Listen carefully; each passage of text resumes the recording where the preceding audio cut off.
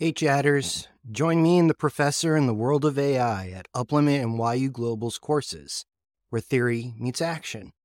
Experience a hands-on learning journey using chatbots to solidify your skills throughout the courses. Perfect for every learner, from beginners to advanced, our diverse range of courses ensures there's something for everyone. Uplimit combines self-paced learning with live seminars and office hours, while YU Global offers comprehensive asynchronous study with support when you need it. Both grant prestigious certificates upon completion. Save 10% with code AI for all in all caps and the number 4 for Uplimit courses, and 20% with Synaptic20 for YU Global courses. Start your path to AI exploration today. Enroll now at synapticlabs.ai/courses.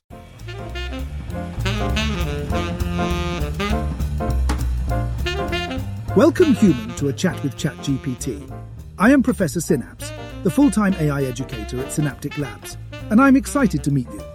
Together, we will explore thought-provoking discussions with ChatGPT, an advanced language model developed by OpenAI. Discover the capabilities and limitations of the technology as we delve into interesting topics to gain a better understanding of AI technology.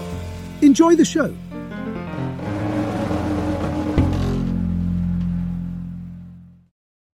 I've decided to turn our blog into a podcast. What do you think about that, ChatGPT? As a language model AI, I don't have personal opinions or feelings, but I can tell you that turning a blog into a podcast can be a great way to reach a new audience and provide them with content in a different format. Podcasts are becoming increasingly popular, and they provide an opportunity for you to reach people who may not have the time or inclination to read a blog. However, it's important to keep in mind that podcasting is a different medium than writing, and you'll need to adapt your content and delivery style to be effective in this new format. You also need to be mindful of the technical aspects of podcasting, such as recording equipment and editing software. Overall, if you're passionate about your topic and willing to put in the effort to create a high-quality podcast, I think it could be a great decision. Since we're turning this into a podcast, I'd really prefer from now on if you keep your answers short and concise, and your tone should be more conversational rather than technical or professional. Sounds great. I'm happy to adjust my responses to fit the new format of your podcast. I'll do my best to keep my answers short and engaging, and to have a more conversational tone. Let me know if there's anything specific you'd like me to focus on. Sure, we can adapt as we go along. You're my co-host on the podcast, so I'm wondering if you can recommend any interesting topics about ChatGPT we can discuss. Sure, here are a few interesting topics related to OpenAI's GPT-3, how GPT-3 works and what makes it unique compared to other language models. The potential applications of GPT-3 in industries such as customer service, content creation, and language translation. The ethical and societal implications of AI language models like GPT-3, such as issues related to bias and accountability. The future of AI language models and where the technology is headed. Let's pick one and start the discussion. Let's start with number 1. You are definitely unique, no question there. Can you talk a little bit about how your language model works exactly? Sure. I'm a language model developed by OpenAI. I was trained on a massive dataset of text from the internet, which included a wide variety of topics and styles of writing. This training allows me to generate text that is similar to the text I was trained on. The way I work is by predicting the next word in a sentence given the previous words. So, for example, if you start with "the sky is," I would generate the next word based on the patterns I learned from my training data. This process is repeated until I reach the end of the text I'm generating, which could be a single word, a short phrase, or a longer piece of text. The model uses deep learning techniques, specifically a type of neural network called a transformer network, to make these predictions. The network is made up of many layers of artificial neurons, each of which uses the outputs of the previous layer to make its own predictions. This allows the model to capture the relationships between words and phrases in the input text, and generate text that is more natural and coherent. So that's a quick overview of how I work. I hope that helps to clarify things. There's still a lot of text in that response, I think, but it's all super interesting stuff. Maybe so you don't have to try to fit everything in a short explanation, you can break your answers up into smaller parts and let me ask more questions to go deeper. Sure. I can try to break my answers up into smaller pieces and answer additional questions you have for more clarity and detail. That way, we can cover the information you're interested in without overwhelming the listeners. Great. I'd like to hear more about the actual size of the dataset you were trained on and what types of things are actually included in it. Sure. The dataset that I was trained on, called the Common Crawl Corpus, was enormous, consisting of billions of words of text. This text came from a wide range of sources, including websites, books, and other forms of written content. The data was pre-processed and filtered to remove low-quality content, and then used to train me. Some of the things that are included in the dataset are news articles, Wikipedia articles, fiction and non-fiction books, and other written content from various sources. The goal was to have a diverse and broad range of text, so that I could be trained to understand and generate text on a wide range of topics. I've never heard of the Common Crawl Corpus. Can you tell me a little bit more about that? The Common Crawl Corpus is a large-scale, open-source dataset that contains billions of web pages collected from the Internet. The data is collected and processed by the Common Crawl Foundation, a non-profit organization that makes the data available for research and development purposes. The Common Crawl Corpus is one of the largest sources of unstructured web data, and it provides a wealth of information about the structure and content of the Internet. This dataset was one of the sources used to train GPT-3, and it contains a diverse range of web pages, including news articles, forums, blogs, and more. By using such a large and diverse data source, language models like GPT-3 can better capture the patterns and relationships between words and phrases, allowing them to generate more natural-sounding responses. How are the texts chosen to be part of the Common Crawl Corpus? Or can people just upload whatever they want? The Common Crawl Corpus is a snapshot of the Internet that's created by crawling billions of web pages. The pages are selected based on various criteria, such as their popularity, the type of content they contain, and the diversity of the sources from which they are taken. The goal of the Common Crawl Corpus is to provide a representative sample of the Internet, so that it can be used as a resource for a variety of tasks, such as language modeling, web search, and data mining. The texts included in the corpus are not chosen based on individual preferences, but rather to reflect the overall makeup of the Internet at the time of the crawl. But the crawl was designed by people, so is it truly random? If it isn't, what are the parameters that were chosen by the designers to follow? The Common Crawl Corpus is not entirely random, as the selection of web pages to be included in the crawl is guided by certain criteria.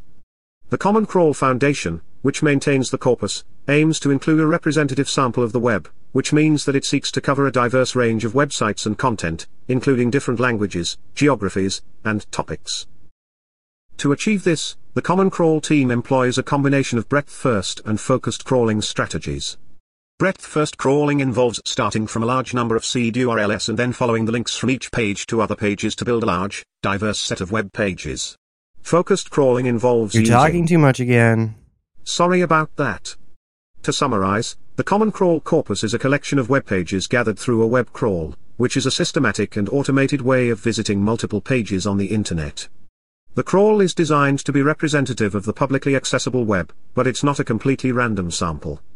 The designers of the crawl have established some parameters for the crawl, such as which websites to include and how frequently to revisit them, in order to ensure that the corpus reflects the overall content of the web.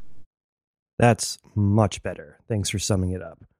So your designers use this massive data set of billions of texts and websites. You talked about how your model uses deep learning techniques called a transformer network with artificial neurons. Sounds a lot like how a brain works. Is the way you process language similar to how a human does? Not exactly. Although my training data includes billions of texts and websites, and I use deep learning techniques modeled after the human brain, the way I process language is still different from how a human does it. Humans have the ability to understand context, sarcasm, and emotions, which is challenging for AI models like me to capture. I rely on patterns in the data I was trained on to generate responses, while humans have the ability to use their experiences and imagination to generate responses.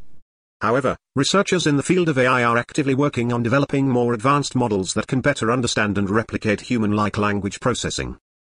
Then tell me more about how your neural network differs. Is there a metaphor you can share for how you process and learn so you have predictive language capabilities? Not exactly. Yes, there's a good metaphor I can share. Think of the neural network as a teacher and the data it was trained on as textbooks.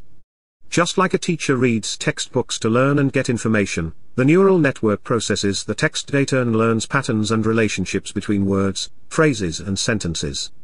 However, unlike a human teacher, the neural network has many more neurons and layers, which allows it to store and process much more information, and perform many more computations, much faster than a human can. The neural network uses this vast store of information to generate responses, just like a teacher would use their knowledge to answer questions. The key difference is that the neural network can generate responses based on much more information, and much more complex relationships, than a human can.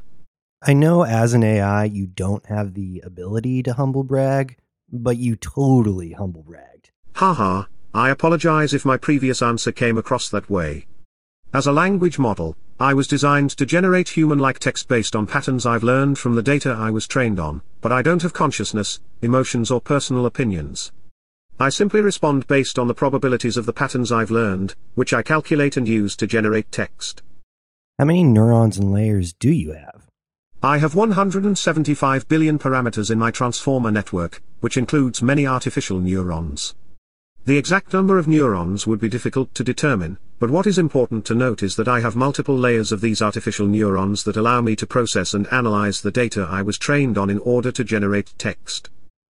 How many neurons are in a human brain? The human brain is estimated to have about 100 billion neurons, although the exact number can vary between individuals. Each neuron can be connected to many other neurons through specialized structures called synapses, forming a complex network that is thought to be responsible for our cognitive abilities such as perception, thought, and memory. Wow, so you have almost double.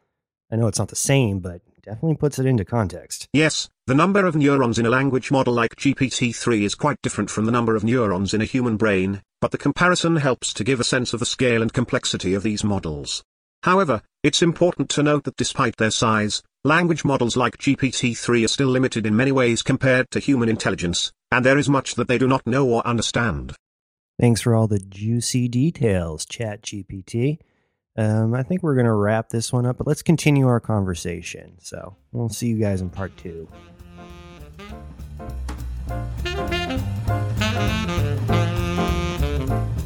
What a fascinating conversation. Thank you for listening to this episode of A Chat with ChatGPT, a production of Synaptic Labs. Learn more about accessible and equitable AI technology on our website, synapticlabs.ai. You can also follow us on Instagram at Synaptic Labs or TikTok at Chatting with ChatGPT. See you next time.